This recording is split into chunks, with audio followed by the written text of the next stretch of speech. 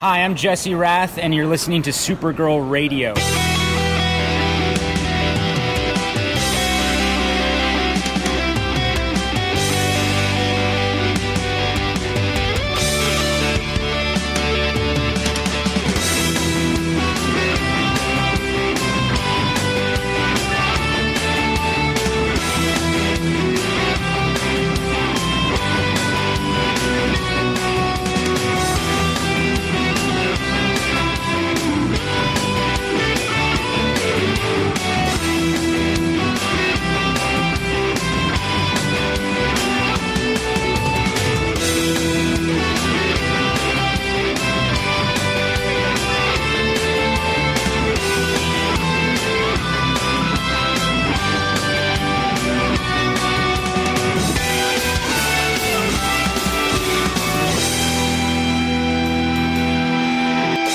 Supergirl Radio, your source for all things related to the CW's Supergirl TV series and the character of Kara Zor-El. My name is Rebecca Johnson. I'm Morgan Glennon. And for this episode of the podcast, we are going to go through all of the news that came out of San Diego Comic-Con and everything we know about Season 4 so far.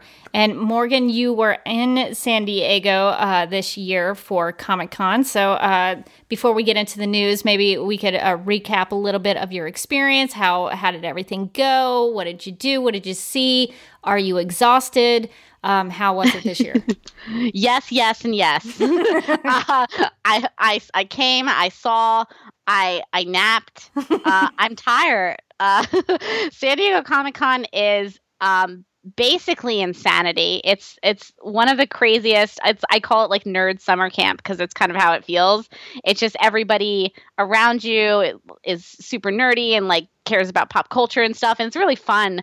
And they turn that whole San Diego Gaslamp district into like just like a variety of weird stuff. Like I walked past a store that was like, you know how like the Party City, but it was like Purge City.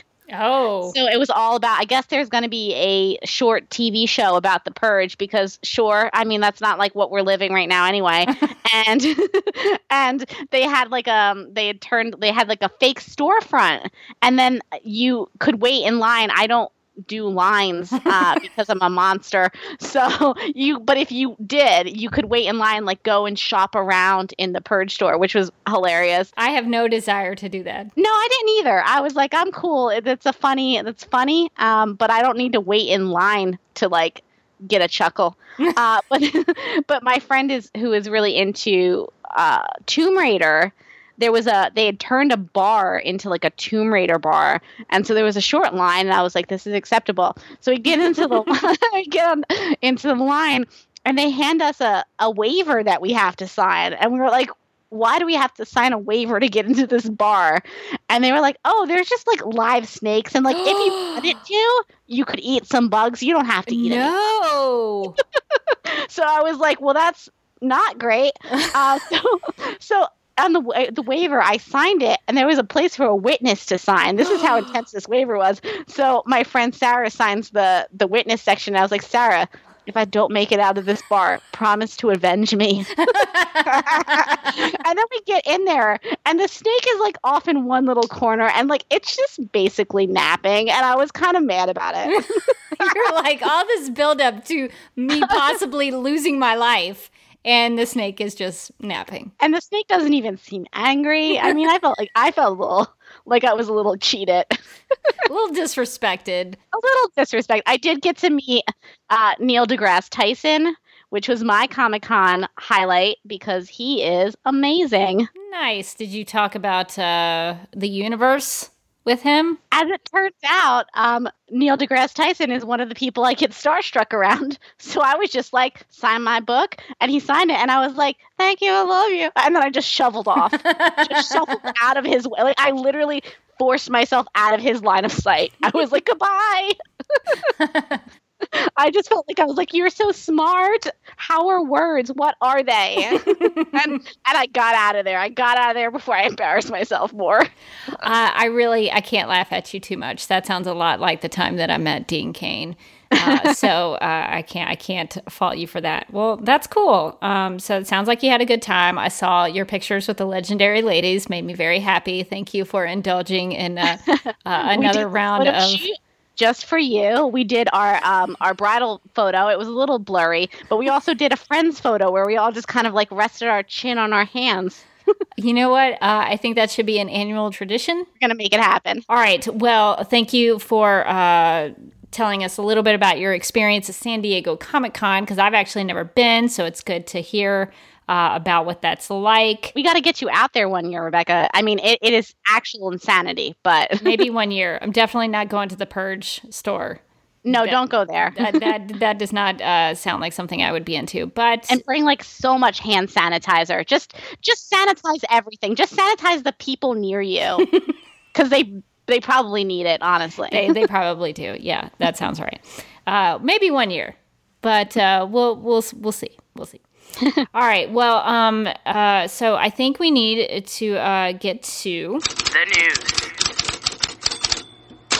According to EW.com, Sam Witwer has been cast to play the DC Comics character Agent Liberty. This interpretation of Agent Liberty, as described by EW.com, will be portrayed as, quote, the ruthless and terrifying founder and figurehead of Children of Liberty, a hate group that supports a human-first world order, unquote. According to a description from the show's producers, he's a, quote, brilliant orator in the guise of a family man, unquote, and the scariest thing about him is how easily he can convince people that he's right. So, Morgan, that is a big description. Lots of information about this interpretation of Agent Liberty. Had you ever heard of Agent Liberty before? I hadn't heard of him before. I take it that this is a dramatically different take on the character? A little bit. The creator of the character, Dan Jurgens, was not thrilled on Twitter. His tweet, I noticed, was deleted, so maybe someone got to him. Maybe someone explained something to him where he was like, okay, maybe I was hasty, or maybe somebody was like, just take it down. Yeah, I'm not really sure, but I saw that he was not super happy about the direction that the show was going to be taking with the character. We'll definitely be doing a character spotlight on him, because I only vaguely know of him because he appears in the Sterling Gates Supergirl book called Who is Superwoman? He actually dies in that storyline. Spoiler alert. I guess I said spoiler alert too soon. Or too late, rather. So sorry to spoil Agent Liberty's death, but that does happen. You can actually hear Teresa Giacino and I talk to Sterling Gates about that book, and we sort of mention Agent Liberty a little bit. We did an interview with him on, it was posted June 9th, 2015, so if you want to go to supergirlradio.com and hit that archive section. Go back in time. I mean, that was 3 years ago, but you can still find it. Great interview. Definitely listen to it anyway, just because Sterling Gates is awesome. And he has a lot of great things to say, but we do talk about Who is Superwoman. He is featured in that Supergirl story. So I only kind of vaguely know about him a little bit, but it does seem to be something of a change from his character. I think he's connected in the comics to a group called Sons of Liberty. So they're sort of taking that from the comics, and the word liberty is in both of those things. So there is an of and a liberty in both of those groups. So they are putting their own spin on the Agent of Liberty character. So we'll have to see how it goes. But I'm excited about Sam Witwer. Me too. He's a great actor. He was great on Smallville. He was also great in that Being Human series on Sci-Fi. I really liked that show. So good. That is the only show I can imagine that I would actually, Morgan, I cried when the werewolves got married. I know. And I was like, what is happening to me right now?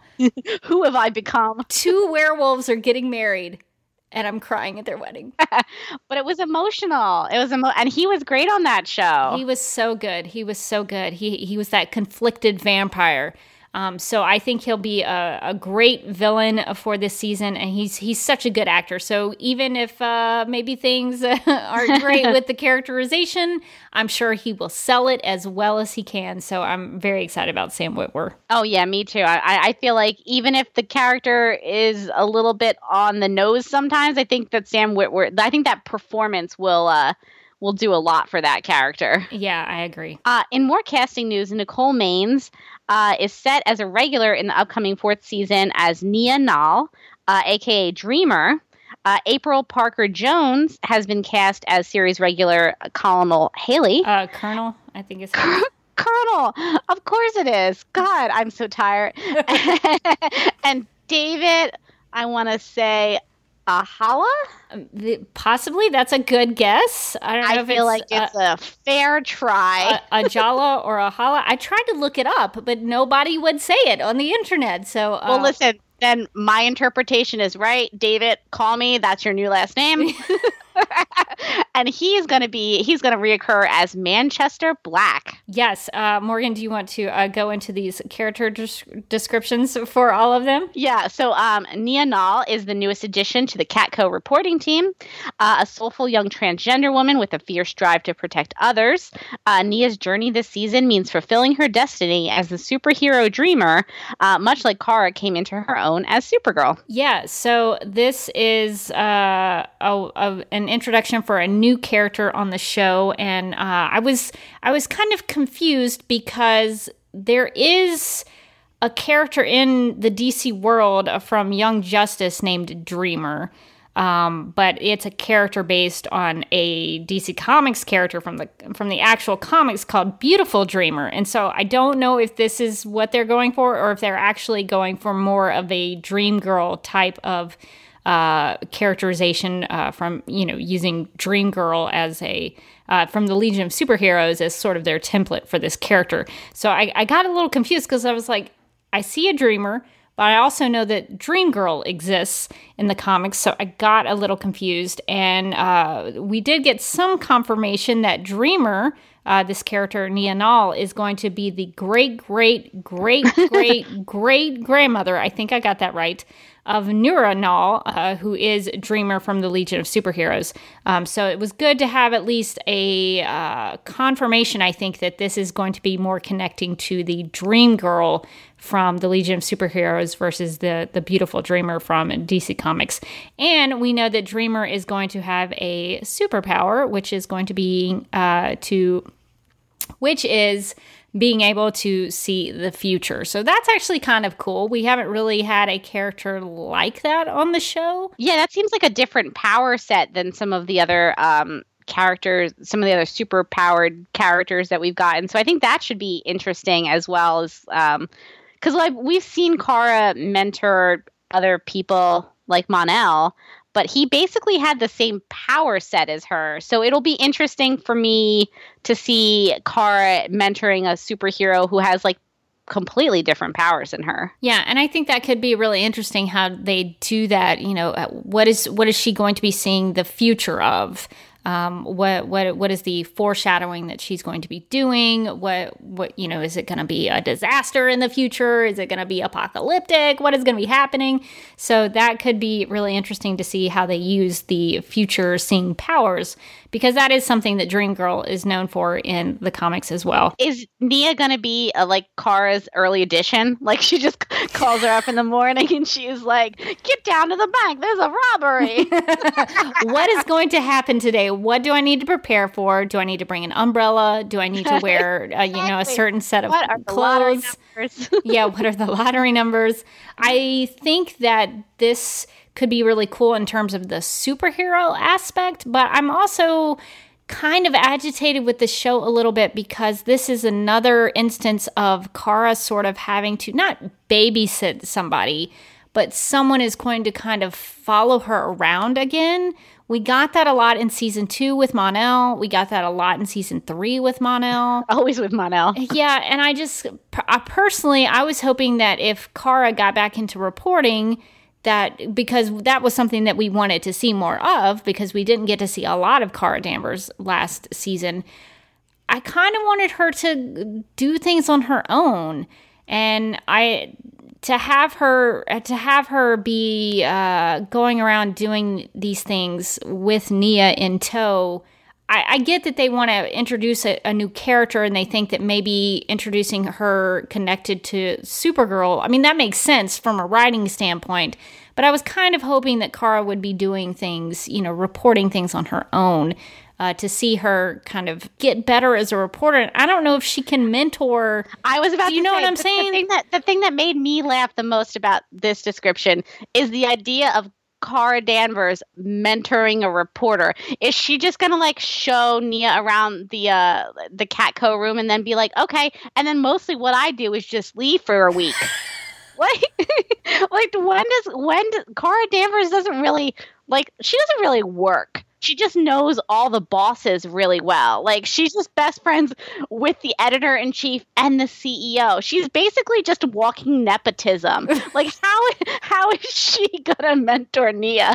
Poor Nia's gonna be standing there like, I don't understand. This girl was supposed to mentor me, and then she hasn't been in it all week. Yeah, Nia's not going to have a lot of learned skill sets that she gets from Cara, because this is what I don't understand. Is Cara, they have not taken a full... they haven't taken full advantage of getting Cara to the place where she is a good reporter. We saw virtually none of that last season. Like you had mentioned in previous Supergirl episodes, her goodbye to Catco was during a musical montage. We never got to see Cara get to the point where she was really good at being a reporter. We didn't see her really struggle with that. We didn't see her grow a lot in that area. And even when we did, it was in season 2 with Snapper, and we just really didn't see it. So I struggle with this because I understand why they're pairing them together, but I also kind of don't think we've really seen them earn it with Cara as a reporter yet. So I totally get that Supergirl is going to mentor Dreamer in the superhero game, but the reporting thing... Yeah, the reporting thing was where they lost me on the mentorship front. Like, I feel like given her credentials, Nia could probably maybe mentor Cara about being able to hold down a job. Yeah. Because she worked with, I think it says that she had worked with Cat Grant in Washington, and like Cat sends her out to Catco. So to me, she's had like a high-powered job, whereas Cara routinely just goes out for lunch and never comes back. So I feel like maybe the mentor-mentee relationship should be flipped at Catco. Well, and what they should have done, really, and this is me with no writing experience telling these professionals how to do their jobs. Let's do it. But what they could have done was they could have had Cara mentor Nia in the superhero game and then flip it with Nia mentoring Cara in the reporting aspect, in the full-time job aspect. Basic professionalism.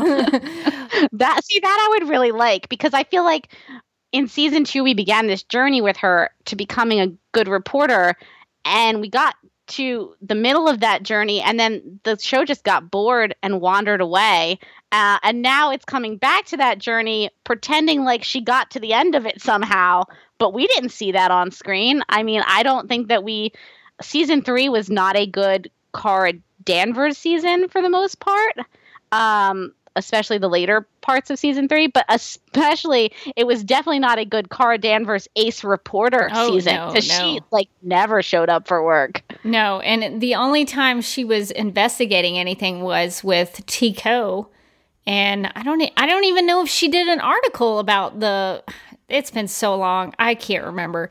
She blobbed about it a little bit, and then she took a nap. Yes.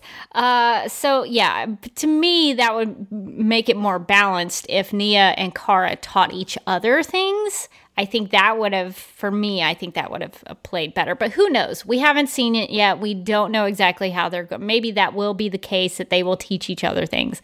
So holding all reservations and judgments about the way that they portray both of these characters interacting. It could be great. I just have a lot of skepticism on the reporter front, but hopefully it'll be good. This is at least the show's attempt to getting back to Catco and Cara Danvers. So that is a welcome surprise. I was excited about that. Like, as soon as this casting announcement came out and I saw Catco, I was like, oh, good. We're going to, Cara Danvers is going to have, a life outside Supergirl, presumably, this season. And I hope that gives Cara more storyline, because I was missing a little bit of that again, this is a whole thing. Like, I hope she gets emphasis on her, not just her and some other person, because I felt like we've seen that the last 2 seasons. So, hopefully that will mean good things for the character of Kara. And before we wrap up the Nia stuff, Nia was also described by Nicole Maines at the Supergirl panel as wide-eyed, happy to be included at Catco, pure, and will have a ferocious drive to protect people and fight against discrimination and hatred. So Nia is going to have her own set of qualities and values that she takes with her. So some of that sounds a lot like Kara. So hopefully they'll have some things in common that they can relate to each other with. Is she the first trans superhero in live action? I believe so. I don't know if she's the first in comics, but I think she's the first live action one. Yeah, live action definitely. I think I like how sure we are about this. Like, I went into this really sure that I was like, I actually have no idea, and I'm just talking about things that I have no idea about. I think definitely on TV.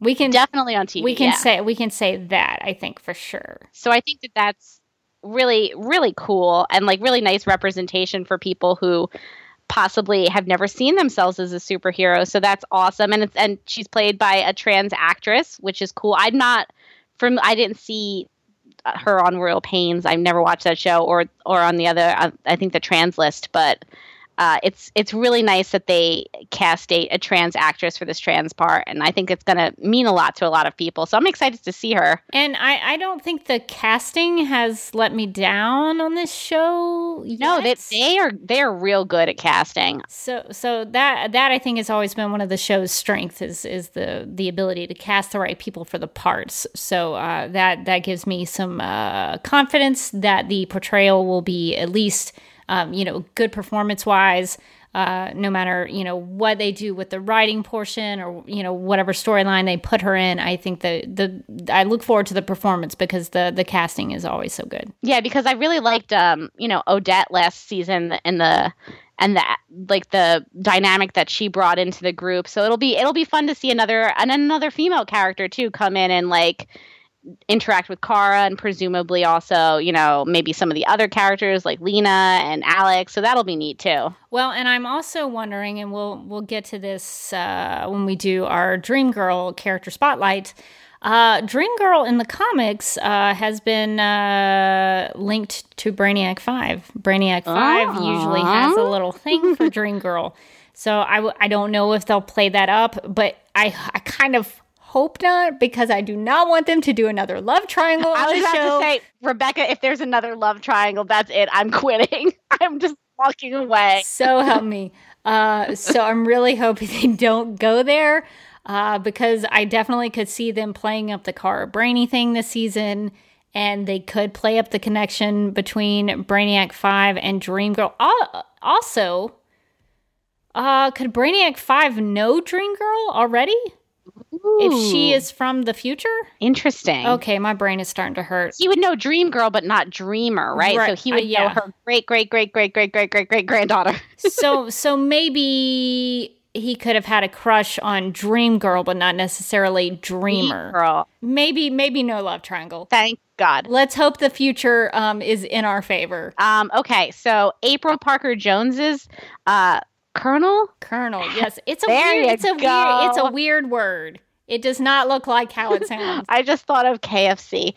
Colonel Haley is a hardline career military woman who lives and dies by the orders of her commanding officers. Dedicated to her country, she always acts in its best interest, even if it's not her own. Yeah, and I don't think I tried to look her up, and I don't think she is a character from DC Comics lore, so this seems to be a new character. I don't know exactly where she might fit into this season. Maybe associated with Agent Liberty, maybe associated with the Kara in Russia. What if we got the Lanes back? Oh, see, that would be good. It's probably not happening, but I'm throwing it out there. I mean, let's just put it out there and see what happens. Maybe someone is listening. All we're saying is we would really love to see a General Lane and Lucy show back up. It would be great. I mean, Lois is also related to that family. And I mean, if she wanted to pop by, we wouldn't be opposed. We would be okay with that if that is something that you wanted to pursue. We would allow it. Yeah, who knows what this Colonel Haley is going to be doing at this point, but it's very intriguing. So our last new character, I believe this is our last new character. It is. I scrolled down. Is Manchester Black. So Manchester Black is the type of guy who brings a knife to a gunfight and still walks away the winner. Oh, man.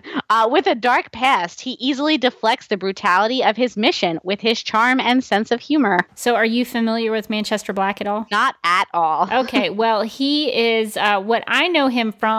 He's been in the comics as well as one of the animated films, which is called Superman versus the Elite, which if you haven't watched, you should. It's a pretty good animated film. He's known for being the leader of a crime-fighting group known as the Elite, and he's famous for clashing with Superman on whether or not they should kill criminals. So he does fight crime, but he's kind of an anti-hero, and he is willing to kill criminals if he needs to, because he thinks, why would you just, put them in jail for them to come back out and kill people or rob banks again, because they're just going to come back out and be criminals again.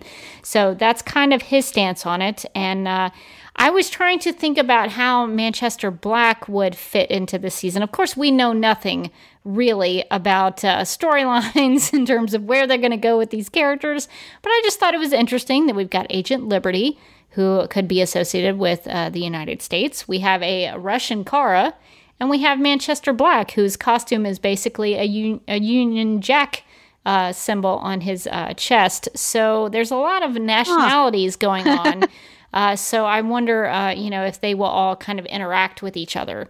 So I'm trying to see how they might place him into the season. But I'm actually really excited about Manchester Black. I think it would be cool to see him pop up in the season. Yeah, I'm interested to learn more about him. Yeah, and we will, because we'll be doing a character spotlight on Manchester Black. So get excited about that. I just set you up for that one. I mean, just teed that up perfect. just set it so I could spike it. Yes, we will be doing character spotlights on both Dreamgirl and Manchester Black, and a few other characters that maybe we should have done character spotlights on previously, but never had time. But we'll get to them. But look for those before the show starts back up in October. All right, well, now that we've covered kind of the season 4 casting news, let's get into everything that, we are going to cover everything as much as I could figure out. But let's get into what happened at San Diego Comic-Con this year, and mostly kind of digging into what happened at the Supergirl panel and looking at some of those highlights. Well, first of all, we should mention that we got a season 4 trailer. The universe is vast. They come from outer space. They take our jobs, our culture. They steal from us. They hurt us. Look what they've done to our city, our country, our world. A wave of destruction this planet has never seen. We don't need their heroes. When humans root out the invaders, we can be safe again. We need to stand up and be heard.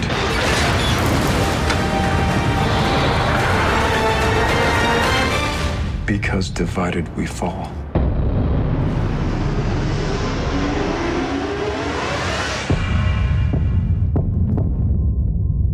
It's starting.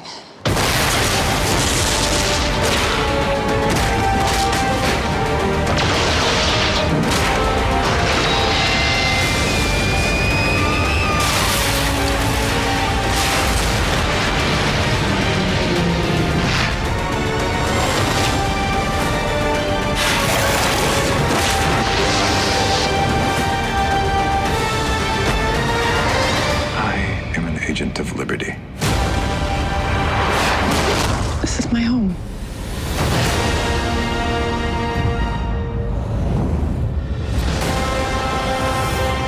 And my mission is to protect it.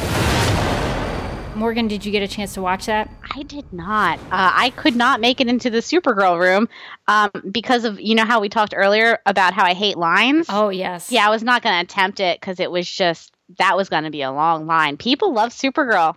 And so do I. But I was like, you know what? I did the press room. I feel cool. But they, you know what? They didn't show the trailer at the press room, which was mean. That is upsetting. They should have just showed it for all of us who were too lazy to wait in lines. Well, thank goodness for the interwebs. But you should watch it because it does have a really cool and also very creepy voiceover narration from Agent Liberty. You can tell 'cause it's very Sam Witwer, and he's nailing it already. And whatever I've seen and heard from him so far, he seems to be channeling his villain, which he's really good at playing. So really interesting dialogue. A lot of the footage was old footage that they were just kind of putting in over his narration.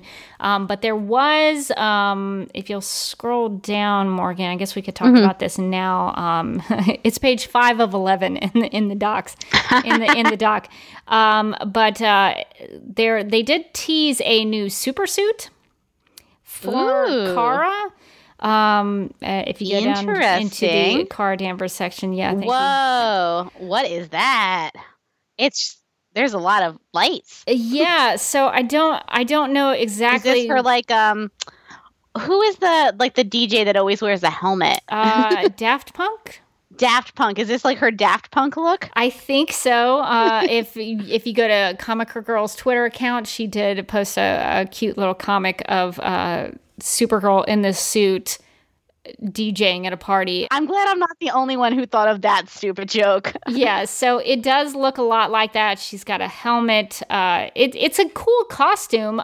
When my first instinct when I saw this image was that it looked a lot like how, like especially on Superman the Animated Series, when Superman flies in space, he has this kind of his spacesuit looks a lot like this. I don't know if it's going to be a spacesuit, which it wouldn't really make sense because everything that the showrunners talked about for season 4 was that they were going to be more grounded this season. So I don't think Supergirl is going to be going into space. I kind of hope this is not her costume that she's going to wear all the time because I really love her normal Supergirl suit. Me too. So I don't know what this. The only thing I can figure with this is that this is my speculation. I don't have any knowledge about this, but because Melissa Benoist is still on Broadway at this point, I have a feeling that they're using this super suit to hide the fact that she's not there. Ooh. I think this is probably a stunt woman in this suit doing things. Just lighten the load on Melissa a little bit while she's doing Broadway. That's what I think, but I don't know. So it's an interesting costume. It looks really cool. It's got all the primary colors and the S shield and everything. So it's a really interesting looking suit. So we'll have to see what happens with it and why she's got it. But we did get that at the very end of the trailer that they showed us for season 4. Very cool. But so some of the things that we learned from the showrunners at the panel was that specifically Robert Rovner talked about how the writers wanted season 4 to be more grounded, as I said, and that's when he says that he means as opposed to being off-world like we were in Argo City in season 3 and kind of hanging out in space, going to Mars with the awesome Britney Spears playlist. In the press room, I did want to ask if that meant we weren't going to get any more Argo City, but we just didn't have the time at the table. But I was like, oh, R.I.P. gazebo. Yeah, we're never going to get closure on the gazebo. I am heartbroken. It's going to be one of those questions that we're never going to have an answer to. Did they fix the gazebo? The drop storylines. It's going to be in our next roundup. What happened to the gazebo? But so it is going to be a more grounded season in season 4. The writers also talked about how they want to use the show to reflect on things that are going on in our world today, which seems to be pretty obvious in some of the casting and the storylines that they seem to be putting out there. They do seem to be going ripped from the headlines, Law and Order style, for this season. Jessica Queller mentioned that the theme of season 4 is going to be what is stronger, hope or fear. So I think that's actually a cool way to look into Supergirl and maybe also what they're doing with Agent Liberty. I think that could be really cool. They talked about how the beginning of the season will include a rising anti-alien sentiment. So Morgan, I have a lot of questions about aliens in the world of Supergirl. Yes, let's get into this. Because, and I think we talked about this in season 2, because season 2, I think they tried to play up this anti-alien sentiment situation as well. They did. They remember the storyline as often as they drop it. So it does come up, and then it's like a roller coaster. It's up and down. But I think we were talking a little bit before the podcast recording about how in season 1, it seemed like all the aliens that were on Earth had come from Fort Roz, and they were all Fort Roz escapees. And then the show moved from the CBS to the CW, and all of a sudden, the place was just lousy with aliens. There was an alien bar. I mean, I don't think that Brian was doing hard time at Fort Roz. So now it seems like aliens just kind of like kick it with the rest of us. But I don't feel like they ever really adequately explain like the difference in the show's mythology. They were just like, people will go with it. And we have, but I've questioned it. I just don't understand, like, was Fort Roz a really big prison? Did it hold, like, hundreds of thousands of aliens? Maybe Brian was in, like, the white-collar crime unit or the misdemeanor drug crime unit. Like the mandatory minimum unit where he got caught with some weed. Brian did not seem like he was struggling with any anti-alien sentiment. He was obviously doing some shady things, but he didn't seem to be, oppressed in any way. He didn't seem to be bothered by what was going on. He was a sharp dresser, so I feel like he was employed somewhere. Sharp dresser. He had a pretty good car. I think that we saw one shot where he was in his car.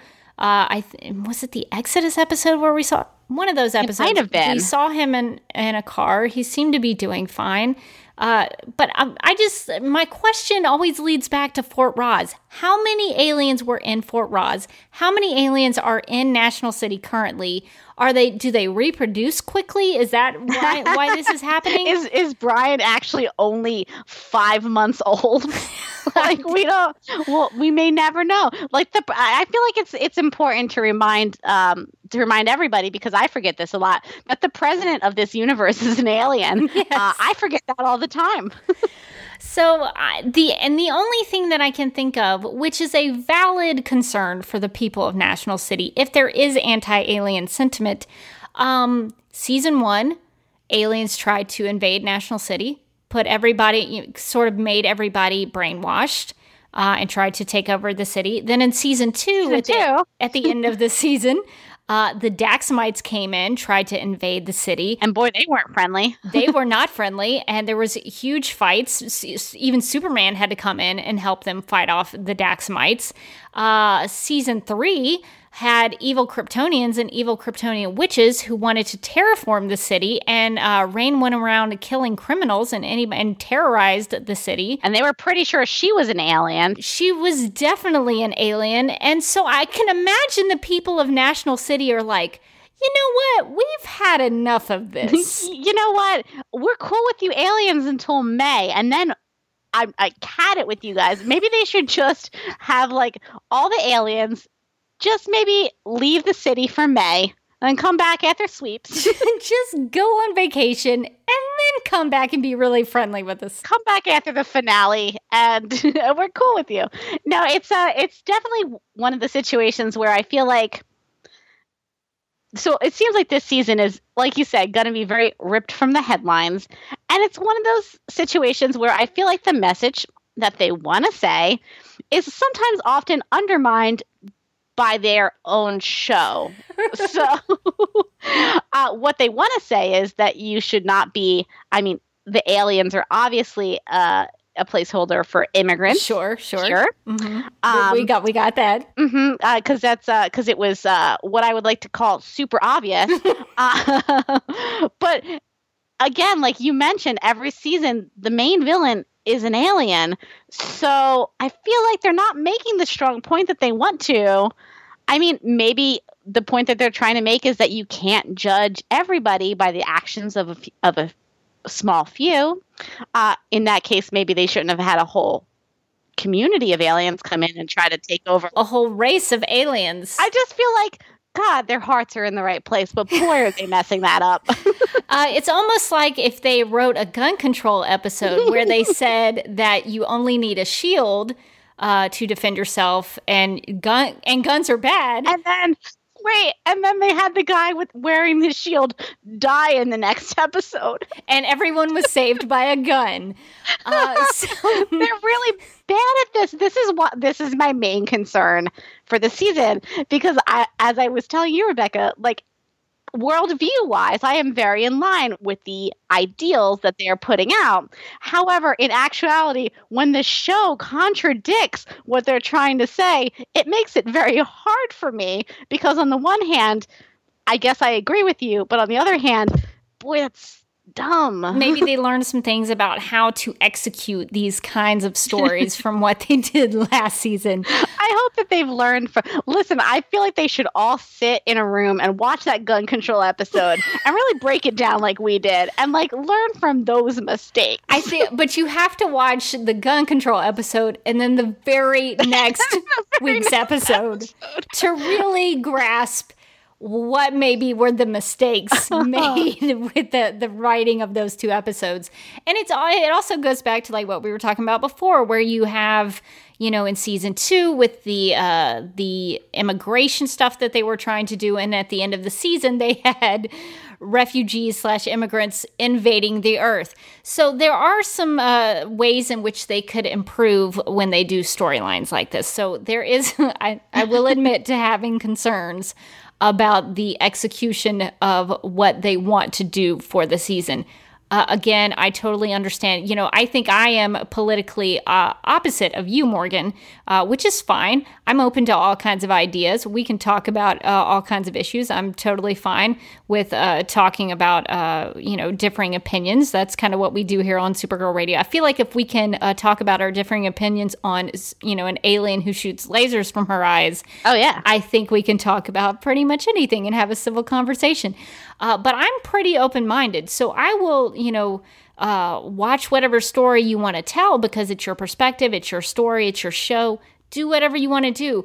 But all I'm asking is, do it well. Do it well. See, that's my thing. It's like I'm not asking Supergirl to not be a show that has opinions or like political beliefs and puts them in the show. I think that's great. I think all art is political. Sure. But you need to be consistent about it. It needs to make consistent sense within the universe. I don't like watching the show and being like, this is the portion of the show that they watched after they wrote after they watched something troubling on CNN, and then the rest of it is the rest of the show. Like, I felt like that was when they go into their issue stuff, I feel like they often do it without thinking about the totality of the universe that the characters exist in. And so the story feels kind of like a very special episode of something that they want to tell, but sometimes it is very much contradicted by just the rest of the show. Yeah, so I'm hoping that they will find a good balance for the season, tell those stories that you want to tell, but also maybe do some character stuff. Yeah, just do it. Like, let's just see some Kara, hanging out with some people and learning to be a reporter and showing up for work occasionally. Like, that's, the other stuff is great, but I love these characters and I just want more time with them. Yeah, we don't really ask for much. We just want Kara to show up for work. That's really, occasionally, on time. If you do that, we could we could maybe go with whatever you want to do. We're so easy. We're really easy to please on Supergirl Radio. But to kind of get through more of what we learned from the showrunners, Jessica Queller asked the question, how can Supergirl be a beacon of hope when she represents the thing people are afraid of, unquote. And that's actually a good question. You know, Supergirl is an alien. And if people have anti-alien sentiments, how does she factor into it? How does she become an example for people to see that not all aliens are bad? So I think that that's a good quandary to put Supergirl in. And I hope because of, for me, this all seems kind of divisive a little bit, like it's intentionally trying to, even in the season 4 trailer, you know, Agent Liberty says, you know, divided we fall. And so I hope that the season, if it makes the point that we're divided, I hope by the end of the season, there's a way that Supergirl can unite people. That would be a good ending for me personally, not to have expectations, because I try not to take expectations into things before seeing them. But I don't want to watch a season where everything is so divisive all the time. And I will say, I think that Supergirl as a whole is a very hopeful show, or at least has been. So I'm also hopeful that they'll come out with a hopeful story in this one.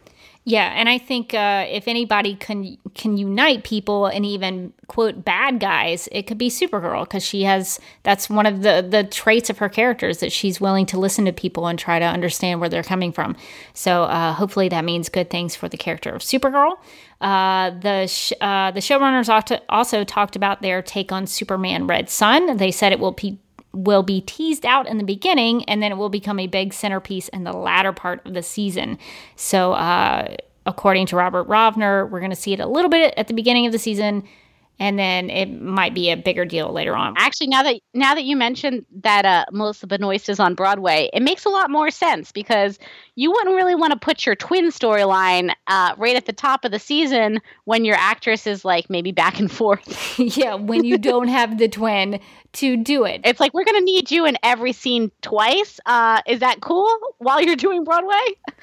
Yeah, so I'm kind of surprised, because I wanted more follow-up to that cliffhanger, but because of the scheduling, it does make a lot of sense. And Jessica Queller and Sarah Schechter said that Winn will be back at some point, and that, quote, anything is possible for a return of Mon-El and Cat Grant. So who knows what will happen on the returning characters front, but that's what they said. So getting into Kara Danvers and Supergirl, what we learned about her character was that season 4 will feature more of Kara as a reporter, like we talked about, and that she'll be just as much of a hero in her reporter role as she will be as Supergirl, which is good to hear, because I think that that's something that I wanted to personally see more of, is that Kara could do things as a journalist if she wanted to. Yeah, she could, you know, do that research and find out what's going on with those pelicans. She could really bust that thing all open. She could have saved those pelicans. They didn't have to go out that way. And made a difference. So maybe we'll get to see Kara make a difference in National City as a reporter. That would be really cool to see. Melissa Benoist thinks that in season 4, after having defeated Reign in season 3, that Kara is now the most confident she's ever been. So that could be a different take on Kara, because Kara in season 3, at the beginning of it, she was ready to walk away from being Kara Danvers. She was really bummed out. She had been mourning the loss of Mon-El. So seeing her be really confident after defeating Reign, that could be a cool change for her character. Yeah, I'm excited to see a Kara that is more confident and more like centered than the one that we saw last season. I think she went through a real journey last season. She went through some tough stuff, and I think this season she's kind of coming at it with a better mindset, which I'm excited to see, because we've seen kind of mopey Kara, so I'm excited to see, I'm on top of the world, Kara. Yeah, I think that'll be a refreshing change of pace for her character. So looking forward to that. And so let's get into a little bit of Alex. We didn't learn a lot about Alex Danvers in season 4, but what we did hear was that balance was going to be a big thing for her. this upcoming season. I'm guessing balance in her work life, the old Liz Lemon, can she have it all? Can she have it all? Situation. So with Alex taking on this new role as DEO director and also wanting to be a mom, that is probably going to be a big deal for Alex in season 4. I hope she doesn't spend the whole season on Child Pet Finder, like the back end of season 3. Surely she will have found something in all of those web searches. All of those searches, like baby. What is she doing with her downtime? Could she find the right adoption for her needs? So we'll see what happens with Alex and how she gets that balance. I'd love to see Alex just like chill out and maybe date a little bit this season. Like this is not in the doc. I'm just throwing that out there. Like Alex, it's the biological clock is not ticking that hard. Like you can just maybe lay back a little and enjoy and like maybe go on a date. She could date someone who has a kid. She could even do that. That would be a twofer. I mean, there's all sorts of possibilities and how you can become a mom. Anyway, so we'll have to see where Alex's journey takes her in finding that balance. From the panel, what we learned about J'onn J'onzz, aka Martian Manhunter, is that David Harewood spoke about how J'onn has always been the father to Kara and Alex, and just because he's not at the DEO, that's not going to change. Of course, Space Dad. That's good to hear that Space Dad will continue to be Space Dad forever. Forever. Even though that he won't be spending the same quantity of time that he has with Kara and Alex, but it seems like quality will be still there in terms of him getting to spend time with Kara and Alex. So that's good to know. And David talked about how he's been enjoying that he doesn't have to wear his DEO uniform all the time.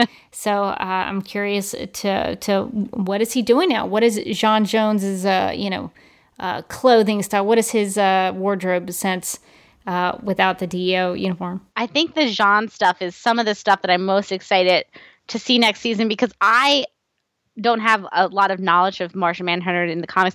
I just don't know what they're going to be doing with him. And that's kind of exciting. Like they could do anything with him. It's almost like J'onn has a secret. Oh my God. That's his secret. We discovered it. His mysterious secret is going to be revealed in season 4. You heard it here dun, dun. first. He just doesn't show up all season. That is the secret. Don't tell anybody. David Harewood also said that he thinks that J'onn will struggle to be peaceful when the world outside is violent and in trouble. So that's a cool insight into his character for season 4, into where his head is.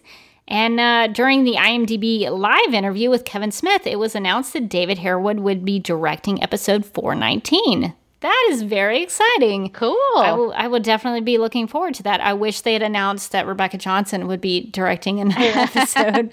But I'll be looking forward to seeing what David Harewood does behind the camera.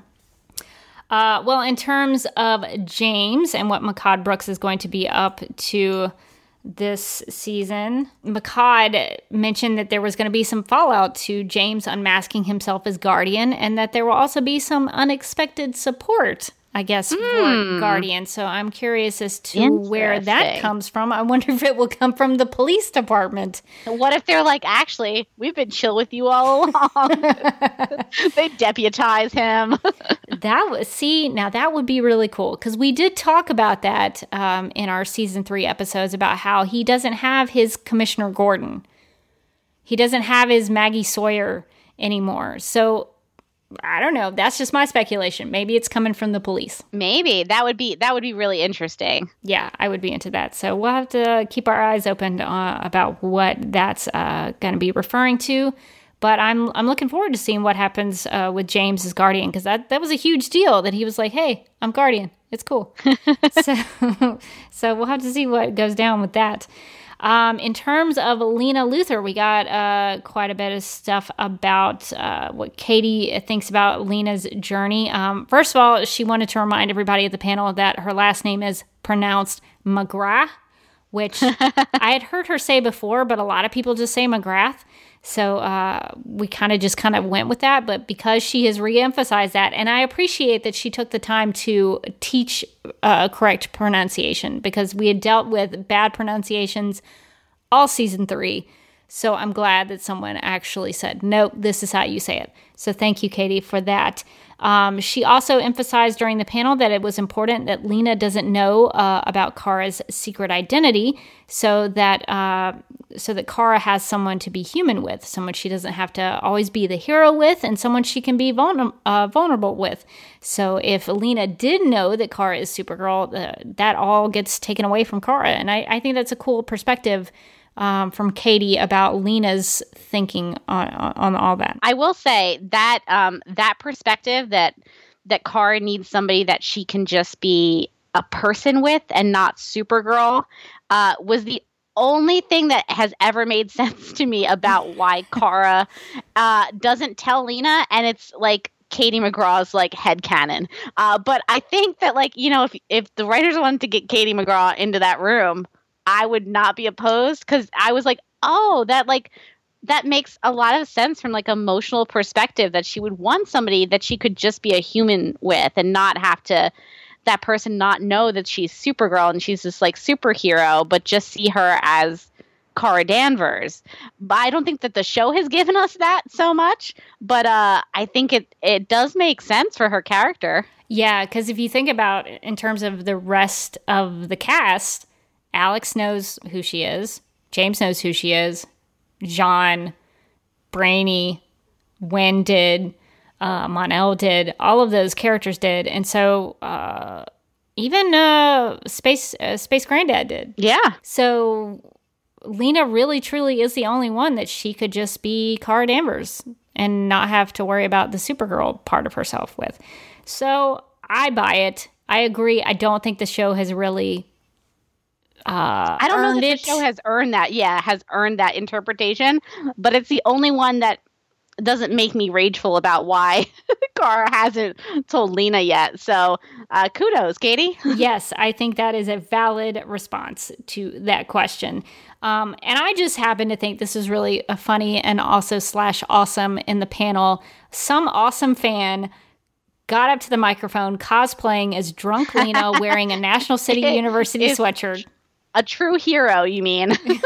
Not all heroes wear capes. This fan got up and asked if Lena will be getting any bodyguards because she's had, and this person counted them out, so I'm glad we have this information now, 11 assassination attempts on Lena's life. So that was good to know, because we have noticed that she has been the target of many assassination attempts over the course of the show. So Katie basically said, well, you know, if Lena's still alive, it's because she can handle herself. Ooh. So I guess we're not going to get any bodyguards for Lena anytime soon, because she's pretty capable of dealing with these assassination attempts on her own. And she also needs to be almost assassinated at least another 5 times next season. If she had a bodyguard, that might be hard. I mean, it's kind of her thing now. It is her thing. She's like, you know what? I've grown to enjoy the thrill of danger. Gives her an adrenaline rush. Yeah, there's just like a subplot that Lena has become like an adrenaline junkie. Like she's just like skydiving on the weekends. She's making enemies with people just so that they will want to kill her. I could totally see it. And just for a little bit of our character news that we got from the panel, there was a little bit of mention of Brainiac 5 and what he might be up to in season 4. They mentioned that Jesse actually mentioned this, that Brainy may butt heads with Alex. I'm guessing at his with his new role at the DEO. So that could be a lot of fun. To see what shenanigans they will be up to. Yeah, I think that's going to be a fun dynamic, seeing Alex just basically put out with this guy. She did seem a couple of times there in season 3. She did seem a little annoyed with him. I think that's going to be a lot of fun. Yeah, I think I am looking forward to that. Because it would be neat to see how they progressively maybe get to know each other and over the course of the season maybe come to where they can work well together. But I'm not opposed to seeing them butt heads. That could be tons of fun. I think that's going to do it in terms of our looking back at the panel and kind of everything we learned from the cast and the writers and showrunners of this show. But before we wrap up, we have an email from New Rachel. So thanks for writing in, New Rachel. She writes, quote, loved seeing Morgan's interview question with Katie McGrath about Lena Luthor boardroom or ballroom, and I'm glad it means more visibility for Supergirl Radio, unquote. So I do a podcast called Supergirl Radio, and one of our segments is Lena Luthor boardroom or ballroom, because her outfits are amazing, but often so inappropriate for the setting she's in. Those guys, I'm like, why am I wearing something off the shoulder? I had a whole day with this test mark. I'm like, dude, we're sciencing it up right now. Why are we wearing open-toed shoes? And like, what's this skirt? So yeah, I'm with you on that one. I'm beyond B. She looks pretty. What's been your favorite of her outfits? One of my favorite of her outfits, the gala outfit where she was the off-the-shoulder black thing with the every girl is going. yeah. The off-the-shoulder black was really, I liked. I felt very good in that. I thought the thing is, I do love Lena's outfits, and I love them. They're great when they're in the boardroom. But then I'm like, why am I in a lab wearing this? I mean, I know it looks good, but also things are exploding, and I'm in lab Safety-wise, it's not great. But it looks good, and also, guys, she flies. It's like -2 outside and she's in a miniskirt. Let's just not question why to do lab tests. So, Morgan, I know everyone wants to hear about this, including me, because you did mention boardroom or ballroom to Katie, and she seemed to really get tickled about it. So please, for everyone listening and for me, please tell us the story of how you interviewed Katie McGrath. Okay. Well, I will say this is one of my proudest moments. I am going to toot my own horn here. You should. Because I was like, we were at the press table. It did not seem like we were going to get Katie. And my press table was heartbroken. I was clearly among many Katie fans. And so we asked one of the publicists, we were like, could we get Katie? She was like, only for like a minute. And we were like, that's fine. We just want to ask her like one question, any question. So we get Katie. We end up getting her for like almost 7 minutes, I think. We got her for a while. So after people asked like a couple of respectable questions, like normal ones, I was sitting there going, am I going to do the dumb thing I want to do? And then I just decided I'm totally going to do it. So I mentioned Supergirl Radio. And then I mentioned our segment, Boardroom or Ballroom. And like before I could even get to the question, which was going to just be like, what was her favorite outfit? She was like laughing and agreeing that some of Lena's outfits are very impractical. She was like, why is she wearing open-toed shoes when she's in a lab? That's a safety concern. So she was very, very funny about it and like just really rolled with what I can imagine is one of the dumber things that she got asked that day, and had some like actually good insights about how really deeply impractical Lena's outfits are. Just not good for this situation. Good outfits, but not for the situation that she wears them in. My favorite thing is, though, she immediately agreed with everything that we had said in season 3 of Supergirl Radio about she even mentioned the shoulders. She mentioned the off-the-shoulder looks. Prompting. And we've had a whole thing about her shoulders. If she shows her shoulders, that's her superpower kind of coming out. And she immediately went to the off-the-shoulder looks. So I thought that was hilarious. And honestly, Morgan, I think for those people, now I'm not a celebrity. I don't do those kinds of things. I don't have people asking me questions all day about the thing that I'm working on. But I can imagine that you start to repeat the same things because you probably get a lot of the same questions asked of you at these types of things. So I actually am really excited that you decided to ask that dumb question because it was different. Nobody else at that table was going to ask that question. That's true. That is the one thing. I got a unique answer from Katie because no one else was going to ask her boardroom or ballroom. No one else would think of it. So yeah, that was really fun. That was probably the highlight of my Comic-Con this year was getting to ask that dumb question to Katie. And also because her answer was so funny and like so good. And when I asked her my follow-up, which was what was her favorite outfit, she knew immediately. Like there was no hesitation. She was like, yes, the off-the-shoulder black outfit. And she's like, yeah, look at everyone at this table is nodding. Everyone knows what I'm talking about. Yeah, and that look, I think, is the black gala dress that she wears in the episode For Good. And I remember we did a Snap Judgment about which off-the-shoulder look we preferred.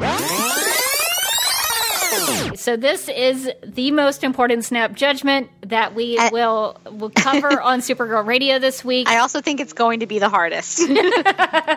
Really think about your choices and your options and really just consider it very thoughtfully. Okay. So this Snap Judgment is off-the-shoulder Lena outfit in Legion of Superheroes or off-the-shoulder Lena outfit in For Good. I will give Lena credit for that she's found a good look for herself and she's sticking to it. This is very hard because both of them, great looks, just really top notch. But if I had to pick, off the shoulder Legion of Superheroes. Oh, interesting. I know. I would have to go off the shoulder Lena outfit in For Good. And the reason, and I know we're not supposed to give them, but the reason is I appreciate that the Legion of Superheroes off the shoulder look was completely implausible for the location that she was at. So you actually liked it because it was totally inappropriate for work. Yeah, you should not be wearing that in the boardroom. And yet there she was. And who's going to say anything to her? She's Lena Luthor. Well, and see, my choice is based on the fact that her look in For Good actually was applicable to the location the gala she was attending. It sort of looked more like a formal attire. So that's funny. We chose them for totally different reasons. So we actually did talk about that dress. So it was really fun. I knew immediately the one that she was talking about. I knew exactly what outfit she was talking about. I was like, yep. Yeah, and she looked fantastic in it. She did. She rocked it. She was crushing it in that outfit. So I think that's one of the more interesting interviews that I've seen, and not just because it's Supergirl. Not just because you dropped the Supergirl name. I did also get to name drop Supergirl Radio. I mean, that does make me immensely proud and happy. But I also hello, new listeners. Yes, if you have just joined us, there's maybe one new listener, and they're like, "I feel so seen." Yes, so welcome. We do a lot of crazy things and have a lot of fun segments. So enjoy the podcast. But I personally will always try to ask the weird question because those are the fun ones. I think those are the ones that they might remember more.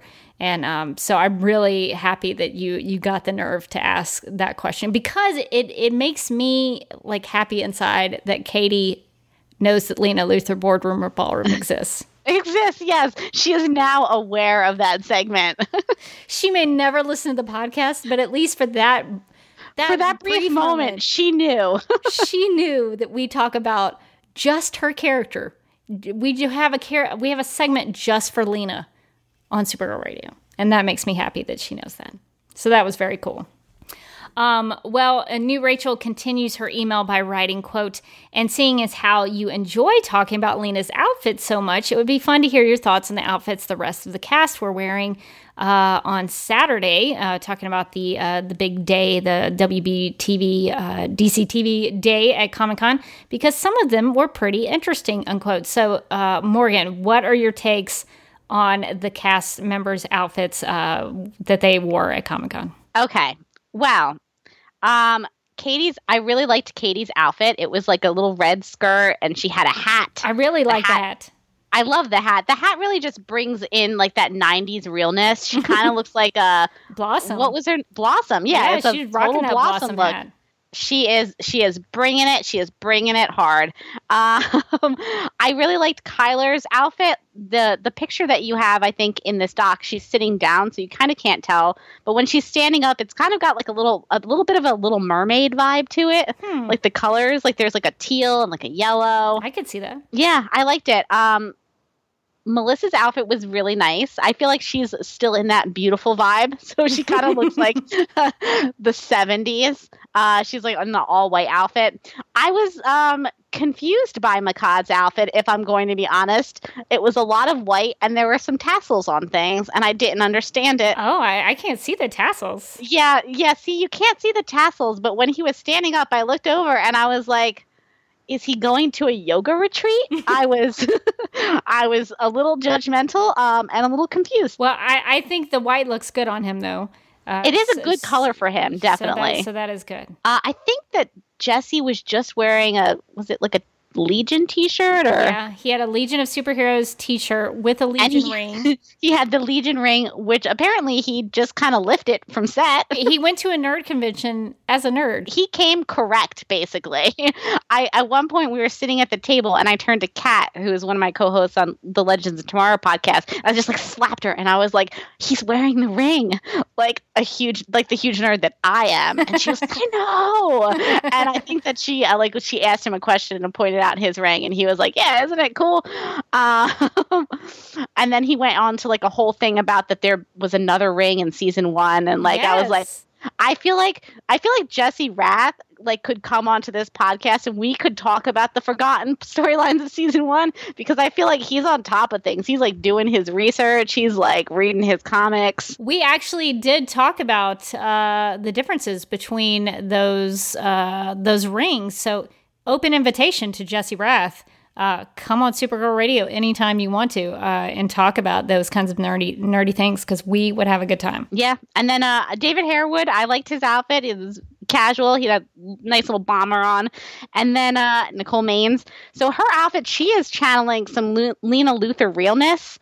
Her shoulders are out. She is that is in true. Charge. That's how I know that's a power move when you get your shoulders out. So I have to give respect to Nicole. And also it looks like something that would be kind of cool for, I don't know how hot it is in San Diego. It was pretty toasty. I mean, it was like you get a good breeze down there because you're right by the water at the convention center, but it can still get pretty warm. So I think that she was probably pretty comfortable. Yeah, so they all looked like they had come. I mean, they've been doing this for a couple of years. They know what to wear. They know not to wear like Lena Luthor's Cruella de Vil Parker. It might be a little too hot for that. Too warm. Yeah. So thank you for guiding us through those looks. And also, New Rachel has a question for you, Morgan. Who was your favorite cast member to interview? Oh, that's a good question. So we only got 3 cast members, so not a ton. Unfortunately, it was a pretty busy room. So I got to interview, not me personally, but our table got to interview Katie, and Melissa, and Jesse, and all 3 of them, I will say, are super lovely, had like really great, thoughtful answers to everything. Sometimes you get in these press rooms and the actors just seem like they are still tired from whatever party they were at last night and they just don't care. And I definitely didn't get that vibe from anybody who we interviewed. But I have to say, special place in my heart, it was Katie. We all knew what the answer was going to be. I will say I enjoyed the Melissa interview because didn't you ask her about karaoke? So that one is all you, though, Rebecca, because that was your question that I was literally reading off of your email that I had on my phone in front of me. I was like, if we get somebody and I don't have a question, Rebecca's got me covered. So I was like looking at these questions, and Rebecca had a whole bunch of really good ones there for Kara and Melissa, and slowly people were picking them off basically and like asking the insightful ones, and I was like, well, there's this other one, and I think it's going to get a good answer from her. So I asked her what her favorite her go-to karaoke song was, and she got so excited about that question. I think that was like the most excited she was. She was like, let me tell you about karaoke. Like, Melissa Benoist, I think, is probably like a pretty ace person to go to the karaoke with. That would be a pretty fun night if you got to do that. She would want to sing and have a good time. So always have a weird question in your back pocket when you interview people. That's always my advice. Like ask them the things that you know people want to know, and then ask them just some really weird thing that you want to know. I have to say, I am a little heartbroken that we didn't get Michaud, because I'm just gonna put it out there. I'm gonna lay it on the table. I'm gonna be real with you guys. I was gonna ask him about about his under desk office situation. I was gonna ask him if he lived under the desk, and we would have finally found out. Morgan would have made it weird. I would have made it so weird at that table. so weird. Michaud, is James homeless? Is James, does he have a home? And a follow-up question, is it under his desk? It was going to be real strange. So in some ways, I think he's probably glad that he didn't get to my interviewing skills at work. Oh, one day we'll get the answer for that. But I will say, I think Corey has been on the podcast before, hasn't she? Yes. Corey was at a table with Michaud and got to talk about the first trans superhero and trans representation and visibility. Kind of started tearing up, and he gave her a huge hug, and it was such a special moment. I think if I don't know somebody, I think maybe it was Supergirl TV that has the video interview of that. You should definitely check that out. It was very, very sweet and very special, and it was like such a nice moment. I didn't get to see it because I wasn't at the same table. I was at the table asking nonsense questions, obviously. If I was at the table, I would have brought that whole vibe way down. But I recommend that everybody else check that out. Yeah, you can probably find that at supergirl.tv, so shout out to them for their coverage of that. And so we'll maybe have to have Corey on for either, I know Corey likes Legion of Superheroes. Yeah. So maybe to talk about Dream Girl, or I'll offer it up any episode, Corey, if you want to come and talk about any of the episodes. Anytime you want. So you're always welcome back anytime. So that's really cool. Michaud seems like a good guy. We just really want to know if James is homeless. I'm so concerned. I'm just concerned. We're just concerned. That's all. And New Rachel has a question for both of us. Which was your favorite interview to watch / hear?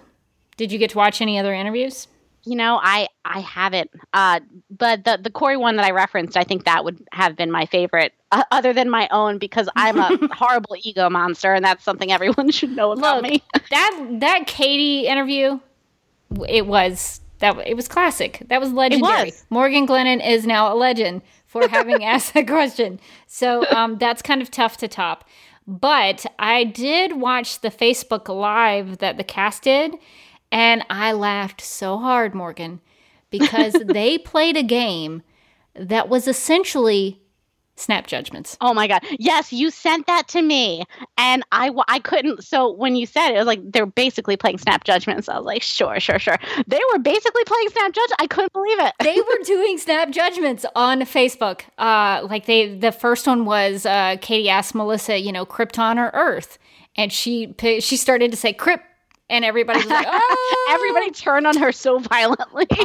So that's the kind of stuff that I like to see. I like that snap judgments, the format of that is continuing to circulate. Of course, to be honest and to be fair, I did steal that from Smart Girls at the Party, from Amy Poehler's Smart Girls at the Party.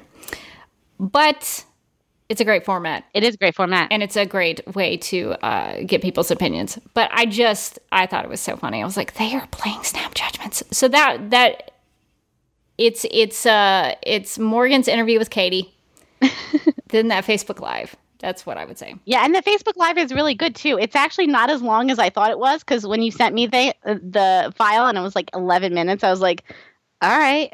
But it's actually much shorter than that. You just have to kind of scroll in. But like all the cast members have to answer these snap judgments, and they're really fun. It's fun to hear their answers and get to hear what questions, the snap judgments that they get to be asked. So it was cool. I was like, y'all could come on Supergirl Radio and play that game a lot. Yes. We really just need the cast to come on and play snap judgments with us, I think. I mean, if anybody is listening, we would have a lot of fun. Wink, wink, publicist. That's how you get people on your show, right? You're just weird on your podcast that they don't listen to. That's the only way I know how to do it. That's how we play it. That's how we go about it. And to finish out New Rachel's email, she writes, and speaking of material from interviews, I was glad to hear that someone else noticed the difference between the ring and the Fortress of Solitude. This is what you were talking about, Morgan. Yes. And the rings that the Legionnaires were wearing in season 3. Knowing this show's history with dropped/forgotten plot points, I don't expect it to be brought up, but at least it's nice to be acknowledged. Hashtag Mon-El's an anachronism. Tell your friends. Hashtag 2 Legions. And then New Rachel ends her email with, finally, how did you both think that this Comic-Con compares to past ones for Supergirl content in terms of generating excitement for the season and in terms of how much information we got in the panel and individual interviews, unquote? That is a really good question. That is a really good question. So last year I did the panel, but I didn't do the press room. So it was a different experience for me. Because I think I mentioned the last time we were chatting that I did the panel and I was on the Supergirl Radio Twitter and I was tweeting out all this stuff. And it was just like there was a constant stream, like a barrage of retweets, and like my phone was blowing up and it was getting really hot in my hands. And I was like, how do celebrities do this? And I threw it across the room. Immediately logged out of the Supergirl Radio Twitter account, has never returned. So it was a different experience. I think that they gave I feel like they gave a similar amount of information both years. So I don't feel like we got more. We got maybe more casting information. I don't think that did we find out who was playing Rain last year at Comic-Con? I don't think we did. I think Odette was at the panel. So I'm completely wrong, and we did. I think if I remember, you might be right. You know what? You might be right. I have a very terrible memory. I'm not looking this up. I'm just kind of going off my memory. So this has been my first Comic-Con that Supergirl has been at that I've actually been able to make the press room, because for various reasons I haven't. Sometimes they conflict it with something else. Sometimes your girl was hungover. So this year I made it, and I was so excited to be in the press room. So I have to say, I think this year was a great year just because I achieved a goal. You really knocked it out of the park. I did. Got in there. In terms of your phone blowing up, I know that Lena Luthor Boardroom or Ballroom tweet you sent out got over 300 likes. Might have been more. So you probably blew it up with that tweet. And also, you managed to get gift on Tumblr with over 9,000 notes, close to 10,000. Can I put that? I mean, I'm just asking, but can I put "I'm a GIF" on my resume? Is that a skill? Is that something that I should be proud of? Because I'm so proud of it, and I'm just asking. You should be. It's an incredible honor. For a friend who is me. Yeah, so that is what we're saying. Really, is we would like to be gift more. We would just like to almost exclusively to be gift. If you have gift making skills and you just want to make a GIF of literally anything that has to do with us, we have huge egos. We would love that. I mean, you could go through any of our episodes, pull out. It could be anything. Even if it's out of context. We'll take out of context. Maybe that's better. It might be funnier that way. Just throwing that out there if you want to be creative. So yeah, I don't know. For me, this one was not as exciting in terms of the content that we got, just because we didn't get a lot of new footage. Although we did get that good narration from Agent Liberty, and some of the storylines, I'm a little apprehensive, maybe is a good word. I think that's fair. I think I am cautiously optimistic, cautiously hopeful that they can pull it off, but also cautiously terrified. but also understanding of the past precedent that has been set. Yes. So on that front, I was not as excited in terms of their ability to generate excitement out of me. But Morgan really saved San Diego Comic-Con for me because I was grinning ear to ear when I saw that video and Katie's reaction to finding out about Boardroom or Ballroom. It could not have been more perfect. She seemed really excited about it, and that made me really happy. So thank you, Morgan. Totally saved Comic-Con for me, even though I was not actually at in San Diego to have witnessed it. I try. Okay, so before we wrap up this episode of Supergirl Radio, we have some Snap Judgments sent in by our listeners. All right. In the game of Snap Judgments, each person is presented with 2 options, but must only choose one. First instincts are recommended and explanations are unnecessary. I'm excited about these Snap Judgments. We have a couple from Autumn, so let's just get in there. Lena Luthor finding out that Kara is Supergirl, or Cat Grant coming back to National City permanently. Ooh. This is so terrible. This is one of the harder ones. It's like asking me to choose for my children. Because we have to choose one. I'm going to say Cat. I'm going to say Cat Grant coming back to National City permanently. Okay. The show is elevated when she's on. We do have to choose one, and we know how I feel about Lena. But I also have to go Cat Grant because I just miss her so much in this universe. Okay. So this next one I'm gonna read it. Alex and Maggie getting back together, or Winn and Lyra reuniting. So my comment here is, did we seem like we were really into Winn and Lyra? We could have been. Was anyone? I feel like maybe I was missing that small yet vocal subset of the fandom. When Ira shippers, I guess. Yeah. So I'm just gonna go with what is obviously my answer, which is Sanvers. Yeah. I'm gonna go Alex and Maggie getting back together. At this point, I know we're not supposed to explain our answers, but I think the Alex and Maggie thing, I'm sorry to say it, if you still ship them, that's awesome. But it feels like Alex has moved on and is getting past it. And I would kind of hate to see her character growth go away. As much as I liked Maggie, and I think that she still has a place on the show if they wanted to bring her back on. But I guess if I had to make a choice, I would say Winn and Lyra. Ooh. There was a lot of things that were not explored there. I think there's more you could cover. You know what? You do make some really good points about the Alex and Maggie thing, because I do feel like that the way that they wrote them out was sort of an irreconcilable, I can't say words. Irreconcilable. Why is that word so hard? There's a lot of C's in it. So many C's. Differences. You either want kids or you don't. And if you do one wants and one doesn't, how are you going to work that out? Yeah. So it would be hard. I mean, I don't know. One of them would have to very much compromise of like a core thing that they want out of their life to get back together. So I understand your answer, even though I don't care about Winn and Lyra. So I'm still Sanvers. Somebody's life is just going to get a little ruined. I'm cool with it. Okay. Lex Luthor coming to season 4. Or Alex giving up on being a mom. Lex Luthor coming to season 4. Yeah, Lex Luthor coming to season 4. I don't necessarily need Alex to give up on being a mom. I would like her to chill on it a little and just like relax. But I mean, I think that she should become a mom eventually when she relaxes. Right. When she's ready. When she's ready, and don't rush it. Alex and Kara have a huge fight. Or Lena turning evil. Lena turning evil. I mean, I knew that was going to be your answer. I'm going to go Alex and Kara having a huge fight. Oh. Because when Kyler and Melissa have scenes where they're they are very good. To argue with each other, oh man, it breaks my heart, but I want to watch it 10 times. Yeah. They're so good. Okay. Spending a day in the future or spending a day on another Earth. Oh, spending a day in the future. Yeah, spending a day in the future, because then I can be my own early edition and be like, don't do that.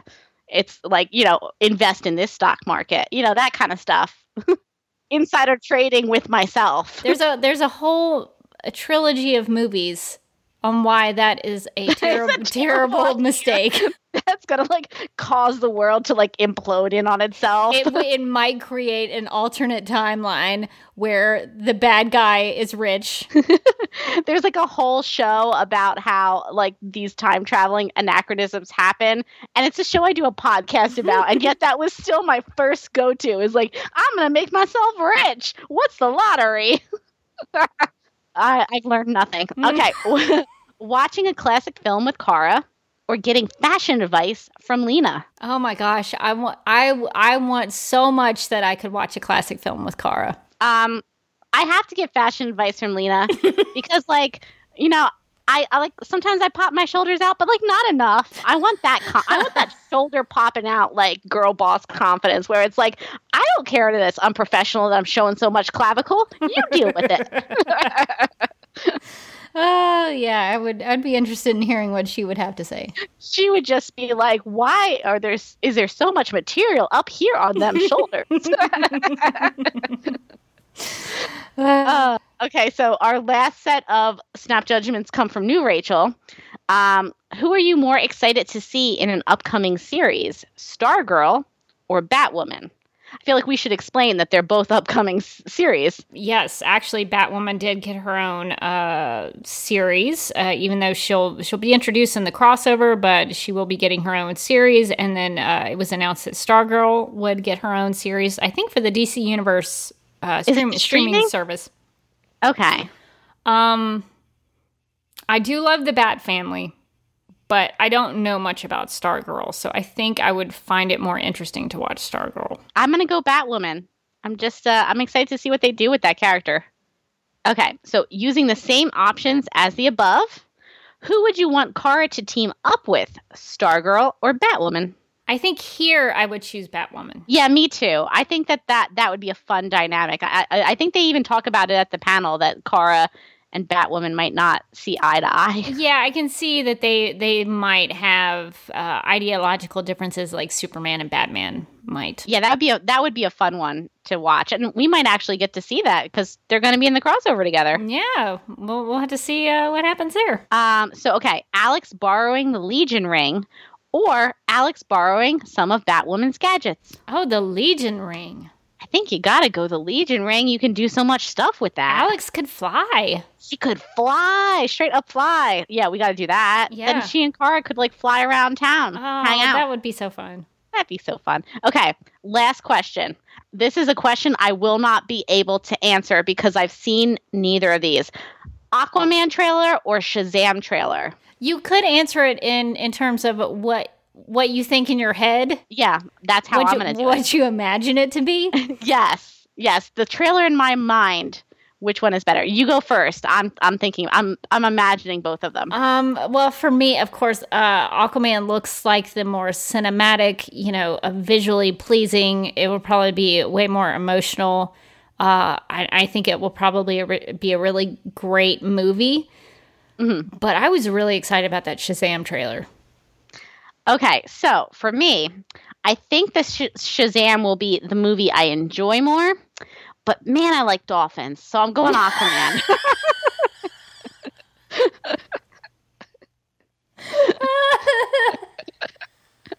I mean, I'm just really judging these purely on nothing. I don't think Shazam will have dolphins. That would be a big promise from Shazam. So. Well, Shazam has made me very happy because, just really quickly, because I could talk about this forever, Shazam looks like it has a lot of Easter eggs from Man of Steel and Batman v Superman, and that makes me very happy because after Justice League and that whole debacle happened, I felt like the movies had flipped a switch and abandoned everything I loved about that universe, and that made me very sad. And so when I saw some things that were connected to, especially Batman v Superman, that made me very happy. It totally turned my thinking around about the universe. So, and of course, Zachary Levi, so good, so great. And his costume looks awesome. So it looks a lot better than I thought it was going to be. So, yeah, I would have to say Shazam. Shazam, I guess. Shazam. You should have more emphasis on it. But, I mean, Aquaman looks great, too. But if I had to pick one, Shazam. No judgments on your snap judgments. All right. Well, that was a lot of fun. Thank you for sending in those snap judgments, Autumn and New Rachel. But that's going to do it for our feedback section and our recap of Supergirl Season 4's San Diego Comic-Con news. If you'd like to contact Supergirl Radio, you can post a comment on our website at supergirlradio.com. You can email us at supergirlradio@gmail.com. If you'd like to leave a voicemail, you can do that by calling 678-718-7252. You can like us on Facebook and follow us on Twitter and Instagram, all at Supergirl Radio. You can listen to us on Google Play, iHeartRadio, and on Spotify, where we also have a playlist that includes music featured on the show. We are listed on DC's fan page, which you can find at dccomics.com/DC-fans. And we are available on Apple Podcasts and Stitcher Radio. So if you've got some time, we encourage you to give us a rating and write us a review. And thanks to user R. Villarvag, maybe I probably did not get that right. R. Villa. I mean, at least I didn't have to try. I think they should be happy about that. Sorry that I totally butchered your username, R. Villal. Maybe that's it. Sorry if that was a bad pronunciation. I can't even say pronunciation anymore. It's late. But thank you for leaving us a review on Apple Podcasts. We really appreciate that. Supergirl Radio is part of the DC TV Podcast Network. So if you also like Arrow, The Flash, Legends of Tomorrow, iZombie, Black Lightning, Krypton, Titans, and classic DC TV shows, you can subscribe to DC TV Podcasts on Apple Podcasts and follow at DC TV Podcasts on Twitter and like DC TV Podcasts on Facebook. And now that they keep announcing new shows, I'm dying a little inside. I'm going to be honest. I'm going to be honest with all of you guys. I should maybe put Swamp Thing in there. No. Stargirl, Batwoman. God, how many shows can there be? The Alfred Pennyworth show. I'm writing DC a strongly worded letter about how many shows they're producing because I don't like it. I mean, maybe we could stop naming them out, but I feel like I feel like we're in this now. it makes you grow as a person. I think it builds character. It's a learning experience. So there is that. Well, you can personally follow me on Twitter at DerbyKid, and you can follow me on Instagram at The Derby Kid, and you can check out videos of mine over at youtube.com/duckmilkprod. I am also a contributor to JLU Podcast, which you can find over at jluniverse.podomatic.com, and I do a little voice acting on a podcast called The Fakest, and I think the most recent episode was the one where the cats try to take over KCOM Studios. I really have to catch up. Yeah, it's quite the action-packed episode. I really stretched some acting muscles on that one because I sort of befriend the cats a little bit, and then they turn on me. Oh, no. So Leanne has a lot of problems in that episode. It gets a little crazy. Some evil cats tried to take over the studios. So give it a listen. It's called The Fakest. Check it out. You can find me on Twitter and Instagram. I'm at Mojotastic. That's MOJOTASTIC. If you're interested in any of the Comic-Con stuff that I've been talking about, you can see a lot of it on Instagram and on Twitter. I was tweeting out some photos from the press rooms. Not as many because I get tired sometimes and forget. I'm a great journalist. I'm really cutting edge. But my interview that we were talking about and that we played, I think, a little excerpt from, you should be able to find that one and some of the other ones we did with Jesse Rath, Melissa Bedoist, and the executive producers. They'll all be up on TV Junkies. That's tvjunkies.com. I would say by early next week. So you should definitely go check that out. I think we're also going to have maybe some photos. So if you want to judge the outfits yourself, you can do that. And then you can also find me as a co-host on the Legends of Tomorrow podcast. We will at some point probably pretty soon be doing our own probably Comic-Con sort of catch-up talking about what we learned about the new season of Legends of Tomorrow. We also just happily got to spend a lot of some quality time together, the legendary ladies down at San Diego Comic-Con, so we can just like talk about our dinners. And I think that's so great that you guys get to hang out like that in San Diego. I'm very jealous because you all looked like you had a lot of fun. So it's so fun. I will say that was one of the highlights for me of getting to go down to San Diego, and is just getting to spend time with people I just normally don't see because we live across the country. So that was really fun to have all of us together in the same spot, especially Amy, because Kat and I are East Coast, so we do occasionally bump into each other. But it's harder to get Amy because she's all the way across the country. Yeah, that's a little tougher. But yeah, that's really cool that you guys got to hang out and maybe kind of talk a little bit about Legends of Tomorrow. A little bit, yeah.